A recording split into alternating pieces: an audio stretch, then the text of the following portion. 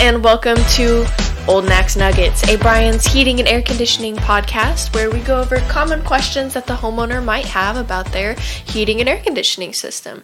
My name is Brooklyn, and I am here with Brian Nakarada, the owner and president of Brian's Heating and Air Conditioning. Brian, how are you doing today? Well, I'm doing very well. How are you today, Brooklyn? Yeah, I would have to say the same. Good. What are we going to talk about today? Well, I have an important question for you today. All right. So, what is the difference between, say, an 80%, a 90%, a 98%, and whatever else furnace? Good question. So, all furnaces are rated in what is called AFUE, Annual Fuel Utilization Efficiency. The minimum that's made nowadays is 80% efficient, and then we go from there up to 98% efficient. And what the difference is that a 90% and higher efficiency furnace has a secondary heat exchanger. So we're extracting more heat from the flue gas. With an 80% furnace, for every dollar's worth of fuel that we consume, gas that we burn, 20 cents is going out the vent or the chimney. When we get to, let's say, a 95% furnace, now we're able to extract more heat from the flue gas, so we're only losing 5% out the flue pipe. And again, with a 98% furnace, we're only losing 2%. And so when we look at the differences between an 80%, 90, 92, 95, 98, whatever the case may be, as we move up in that efficiency, we're just extracting more heat from the flue gas.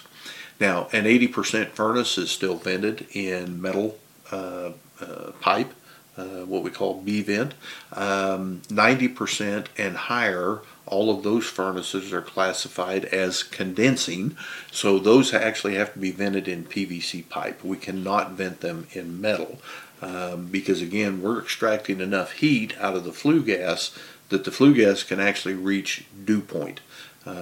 Moisture is a byproduct of burning a fossil fuel, and with the 80% furnaces, that moisture stays evaporated in that vent pipe as it exits the house. A lot of times on a cold day you can see what kind of looks like steam coming out, but that's actually the moisture content that's in that flue gas coming out. Same thing with the 90% furnaces. On a cold day you can also see that coming out, but we're extracting more heat out of that flue gas, so we've got to have drain lines in the furnace and in that vent system that actually take care of removing that moisture out of there. Wow. So, in theory, would you see less steam coming out of the flue pipe from a 98% versus an 80%? No, not necessarily. No? Yeah, they're both going to look about the same. Okay. Kind of depending on the conditions outside at that particular time. Okay. Hey, before we leave today, Brooklyn, I got one more question for you. Yeah. Why are most blonde jokes one-liners? Why? That's so the brunettes can remember. Until next time, Old Mac out.